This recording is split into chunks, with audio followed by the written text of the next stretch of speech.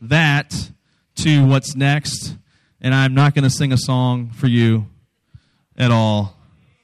Although our stage is very empty, I feel like I could just dance up here and see how that goes, because lots of space up here on the stage. But how about I pray? Let's pray.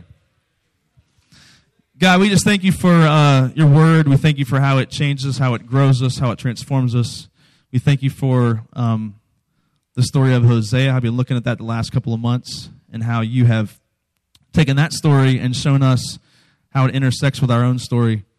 We pray that today, as we talk about something very, very difficult, the idol called money, that we would just come to grips with how it infiltrates so many aspects of our lives. We pray all this in your name. Amen.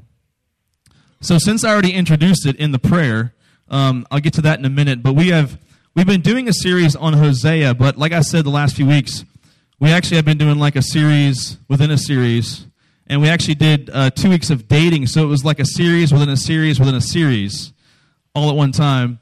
And we've been looking at Hosea. We started that back in August, and just if you're new with us, I'll do a quick recap on Hosea.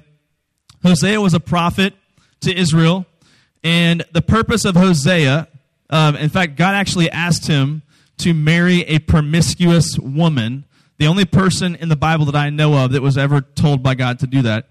And the reason for it was, God said, marry this woman, she's going to cheat on you relentlessly, and the reason for this is because the people of Israel are cheating on me. And I want what happens to you to be an example to them of what they are doing to me. So Hosea actually marries this woman named, you recall her name? Gomer. And he marries Gomer, and things go just as God said they would.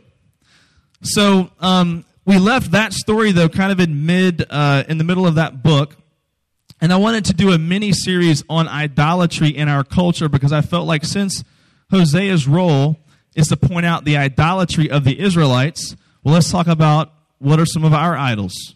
So I've been looking at this book by Tim Keller called Counterfeit Gods, and we kicked it off about 3 weeks ago, and we looked at the idol of love first, and we spent 2 weeks on that, and then today we're looking at the idol of money. Now, I know as soon as I say that, idol of money, you think, I don't have any money, so how could that be an idol for me? Well, first of all, some of you guys do have money, and you know who you are. Secondly, just because you don't have something doesn't mean it can't be an idol to you. In fact, I would say that many of our idols are things that we don't have yet. We want them, they're far off. For you, it might be a relationship. They're far off, but we still want them. We think we have to have those things. And so many times our idols are things that we don't have yet. And then thirdly, money is often more than just money, right? Money is not just money to us. Money is materialism. Money is coveting. For many of us, we see money as just the ticket to something else, right? You see money as the ticket to the next thing, or you see money as the ticket to financial security. And so for many of us, money is not just money, but it's actually much more than money. Anybody see this past week, there was a documentary on ESPN called Broke. Anybody see that? Anyone in the room? You guys don't watch TV anymore, I guess. You're busy with other things. So you saw it. You saw the documentary called Broke. Here's what it's about. You'd be so surprised at how many NBA athletes, professional athletes, NFL athletes have become broke after they've made millions. In fact, the stats are staggering. Listen to this. 60% of all NBA players are broke 5 years after they retire. 78% of NFL players are broke after they retire 3 years. Got it? So way more than half in both leagues broke several years after they finished playing. In this documentary, they also talked about just how much personal consumption has gone up in the U.S., not just with athletes, but with everybody. In 1978, the Americans spent $1.5 trillion on themselves, just buying stuff. 1.5 trillion, 78. In 2008, so 30 years later, it is up to 10.25 trillion. So it's gone up 10 times in 30 years. What Americans, we spend on ourselves, just personal consumption. And so another stat from this documentary, Evander Holyfield, an old boxer that you may not have heard of, but a boxer he used to be good. He built a house 52,000 square feet. My house is 2,000 square feet, maybe. So 25 times the size of my house is his house. You guys know who Charles Barkley is? Old NBA player. He lost $10 million gambling, he says. Just gambling. Just $10 million. One of your heroes, Dez Bryant, plays for the Cowboys. He spent $56,000 at a restaurant recently. $56,000. One night in a restaurant. Another one of your heroes, listen. Another one of your heroes, Vince Young, the infamous Vince Young. He spent $30 million in 3 years. He's broke right now. $30 million in 3 years, gone. He once spent $6,000 at a TGI Fridays. How do you spend $6,000 at Fridays? He once, listen. He just wanted to be alone one day on a flight, and so he bought the entire flight for Southwest Airlines so he could be on the plane by himself. So he had every seat just to himself. He wanted to be alone. So he spent thousands on just that. So the question is, what would make someone spend their money in this way? And it's idolatry. It's idolatry. Listen, as I said, money is never just money. Money is always a ticket to something else. I wanted to see if somebody on the front row up here has a $20 bill. Anybody have a $20 bill up here on the front row? Can I see it real quick? I'm not going to take it for very long. So here we go. All right, so I want you to help me with something. My name is not Tim. My name is Dave, by the way. So someone's calling me Tim over there. At least I think they were saying Tim. So everyone knows that on our money, there's a phrase. And what is that phrase? I find it so interesting that right on top of the White House, you've got two of our idols on one thing. You've got the money itself, then you have politics, and right above it, it says, "In God we trust." You ever wonder why they put that on money? Just knowing that our real idol is probably this, and our real idol is probably politics. And so we have the need to put that over top of the White House on the money to remind us who our real God is. And so here's the deal, though. We can sit here all day and say, yeah, in God we trust, but it's really this that we're trusting in for most of us, right? We're trusting in this much more than God himself. And so today I want to look at Luke chapter 19. So go ahead and turn to Luke chapter 19.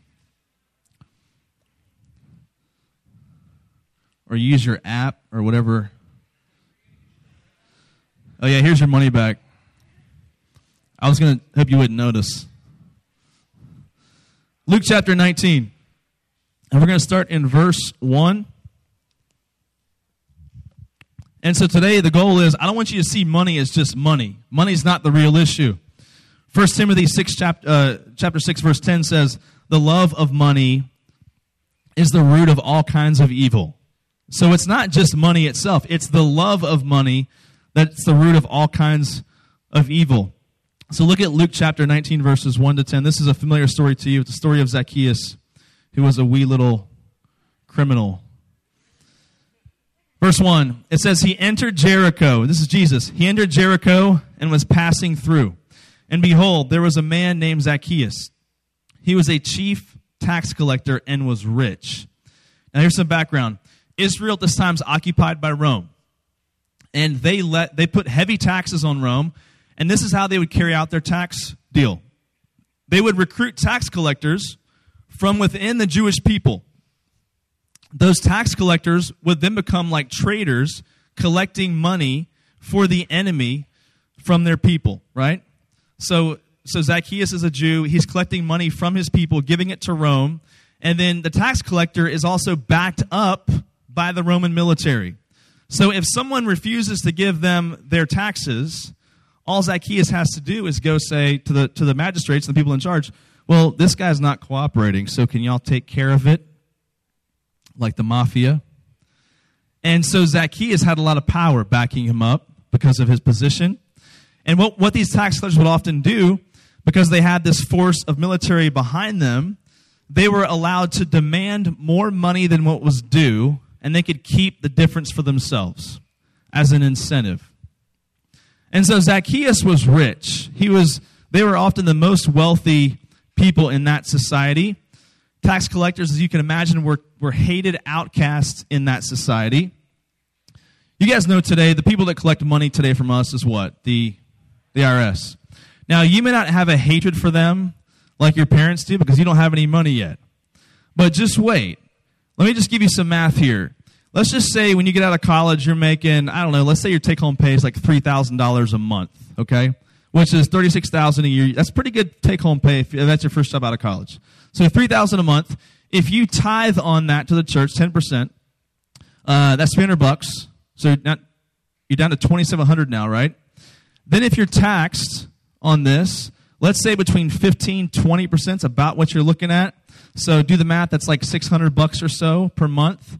Now you're down to $2,100 a month. Almost a third of your money is taken just with tithing to the church and with taxes. All right? So when you see how much money is going to the government, and this is just a faceless organization, the IRS, you have a sort of faceless hatred for them after a while because they take your money and they blow it on crazy things, the government does. Now imagine there's a person. There's a person, it's no longer faceless, it's a person. This guy was Zacchaeus. Literally that you knew. Your people, Jewish just like you, and he was like a traitor against your people, and he's the one who's in charge of all these other tax collectors, and he's keeping more for himself just because he can. Now imagine how much your hatred would be for that person. I mean, how much do we say we hate the IRS as an organization, but how much greater would your hatred be for someone like this? That you knew him, you knew who he was, there was a face to it. This was the hatred that they had for Zacchaeus. And the question is, what would cause someone to sell out their people for money? And the answer is idolatry. The answer is idolatry. Colossians chapter 3, verse 5. Go to the next slide. It says, "Put to death, therefore, what is earthly in you, sexual immorality, impurity, passion, evil desire, and covetousness, which is idolatry." Coveting is the key word there. Obviously, if you want something that someone else has that you don't have, that's coveting. And Paul here calls it idolatry. He says that greed is a form of idolatry. And greed is not just the love of money, but it's also excessive anxiety about it. It's not just, oh, I love money, but it's being constantly worried about that. You ever notice how tied to how our emotions are so tied to our possessions and to our money? I mean, you guys can probably attest to this, but when you get something new, really almost anything that you get that's new, you feel a certain emotion about that for at least a couple of days, right? Anybody here have the new iPhone 5? Anyone? He's not going to admit. Someone's going to take it from him if they admit it. So when you first get that new thing, there's something in you that feels emotionally better for some reason for at least a couple of days, right? And it's not just that. It's not just things, but it's also for people like me.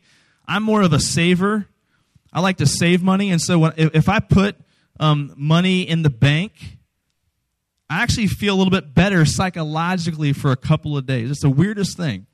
In fact, on my phone, I have this, I go to Extraco banks down the streets, and they have this app on your phone where you can take a picture of the check, and on the internet, using the app, you can deposit your check just by taking a picture of it, and the front and the back so they know it's signed, and that can be your deposit for your check. You don't need You can like avoid going to the bank now. But for some reason, I've done it a few times that way. But what I've noticed is I just like the ritual of driving down to the bank, signing the check, and putting it in the bank. I feel better about that, right? There's just something about that psychologically and emotionally. I feel like, okay, I know the money is in there. It didn't get hijacked in cyberspace somewhere. And so our emotions are tied to these things. Not just things, but to our money. And we feel emotions about these things. And so I think for most of us, we think of money being an idol today in our culture because we're so materialistic and so consumer driven. But we think of that being an issue now, but not so much back then. But the life of Zacchaeus shows us that this has always been an idol since the beginning of mankind. Look at verse 3. Luke chapter 19, verse 3. It says, "And he was seeking to see who Jesus was." This is Zacchaeus. "But on account of the crowd, he could not, because he was small in stature. So he ran on ahead and climbed up into a sycamore tree." I want to start singing the song. "To see him, for he was about to pass that way. And when Jesus came to the place, he looked up and said to him, 'Zacchaeus, hurry and come down, for I must stay at your house today.'" Verse 6, "So he hurried and came down and received him joyfully. And when they saw it, they all grumbled. And they said, 'He has gone in to be the guest of a man who is a sinner.'" So right away in this story, we see how much of an outcast someone like Zacchaeus is. But we also see how Jesus is always pursuing the outcast. We see how Jesus always goes after that guy that's really going to tick off the Pharisees. He's always messing with the Pharisees, isn't he? And so the question you might have is, okay, why would some grown man climb a tree? I mean, if you guys came on a Wednesday night here to the Outback and you saw me and Tim up in the trees across the road here in front of the nursing home, and we're just like, "Hey guys, go on in, make yourself comfortable. We're just playing up here in the trees." I mean, if you saw a grown man in a tree, you're going to think, okay, that's a little weird. That's a bit strange. I mean, my 5-year-old son, I would expect that, but not a 35-year-old guy. So Zacchaeus, and the same was true in that culture. It's not like guys just hung out in the trees in that culture either. So Zacchaeus climbs a tree. He does something undignified. Why? Because he wants to see Jesus. He's an outcast. Out of desperation, he wants to see who this guy is. So here's what Jesus does. Jesus singles him out, I think, because Jesus sees someone who's willing to be ridiculed for his name. He sees someone doing something undignified and says, "I'm going to call that guy down because he is the guy who is willing to be ridiculed for the sake of my name." And the question is, are we willing to be ridiculed for the sake of Jesus' name? Are we willing to look stupid, undignified, to not fit in for the sake of Christ's name?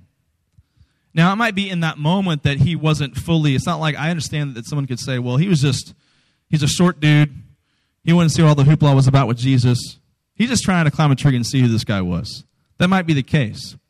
But Jesus saw something in him, and he called that out of him.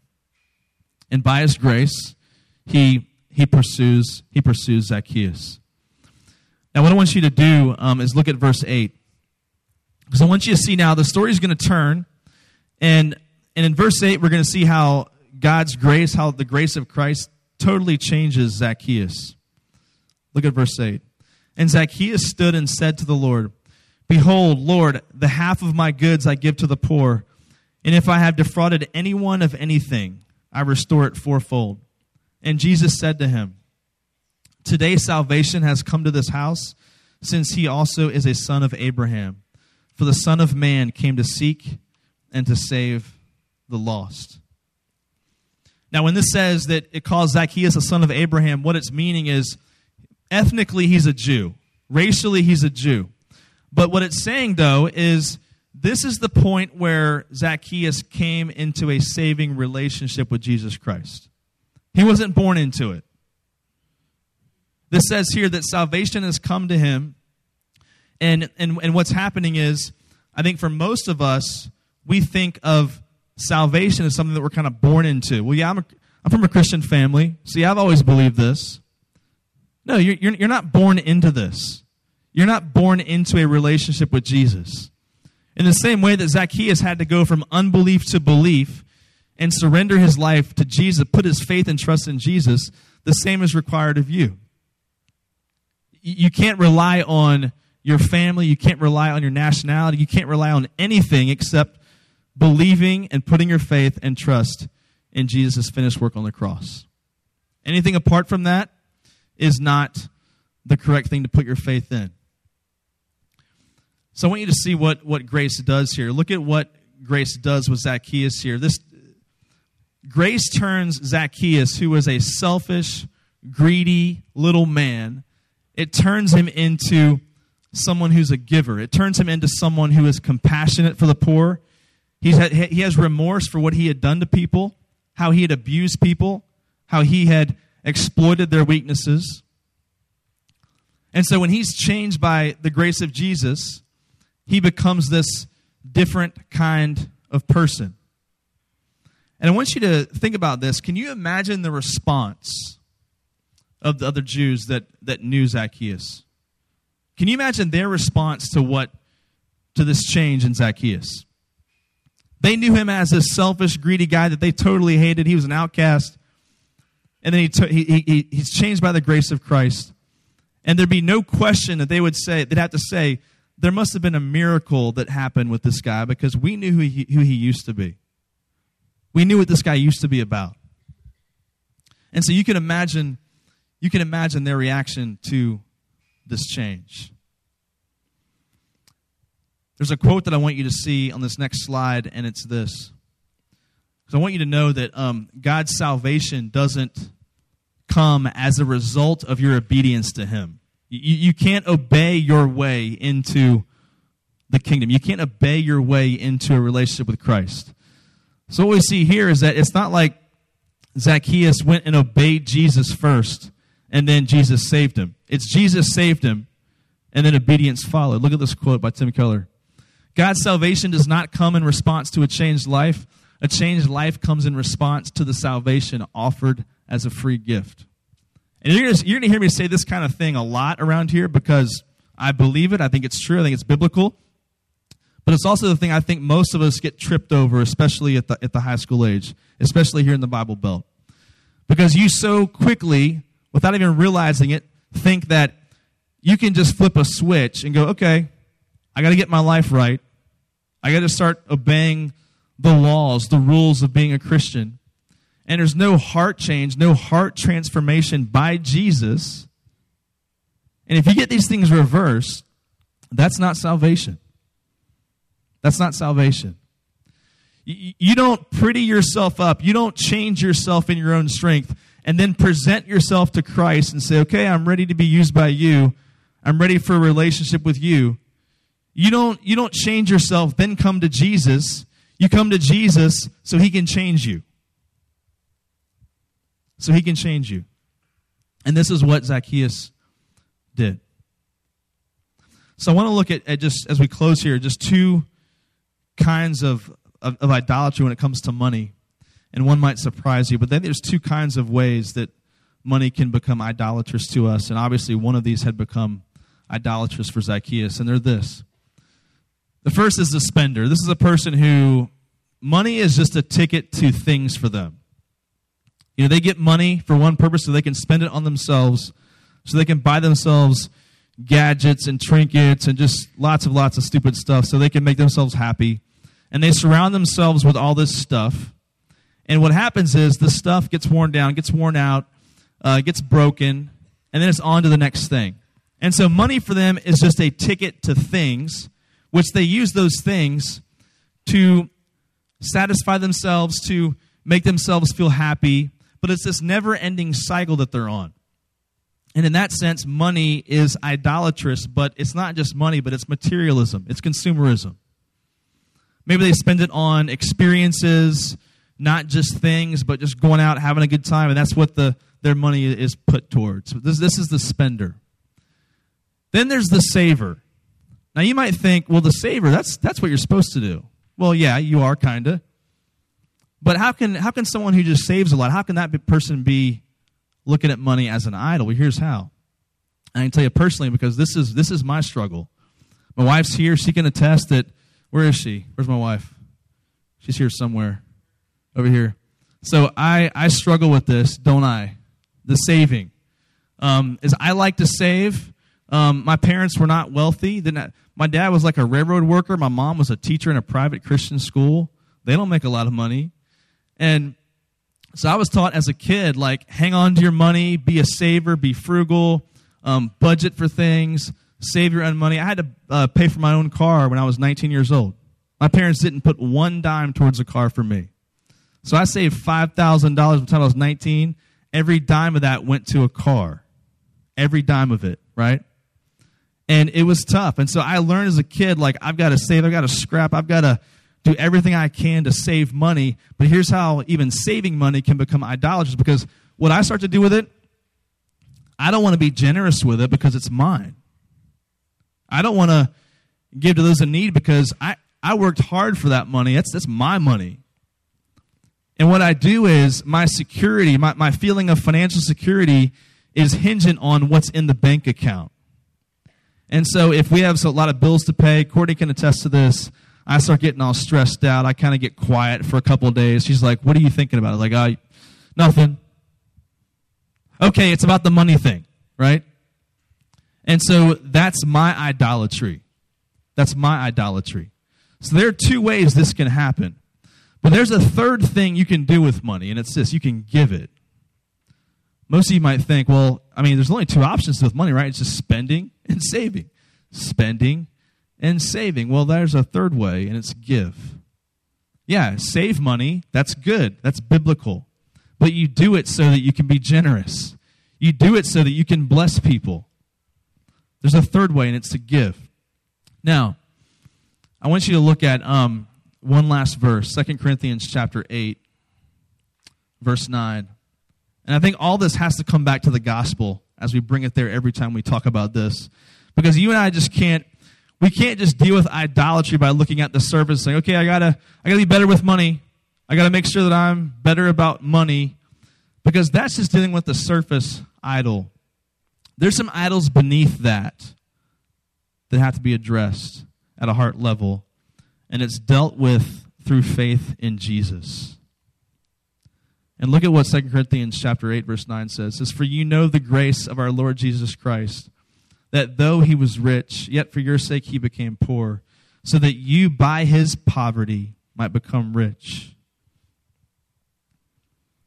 So God, Jesus, stepped out of his place of privilege with his Father, and he made himself poor. He became like one of us, made himself poor, so that you and I could be rich spiritually.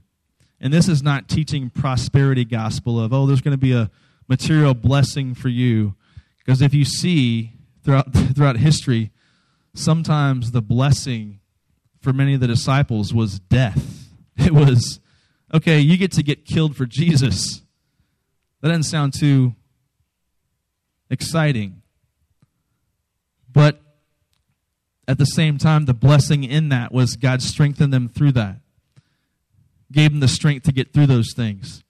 And so I don't want you to leave this morning and just say, okay, I've got to stop idolizing money. I've got to stop idolizing materialism and consumerism.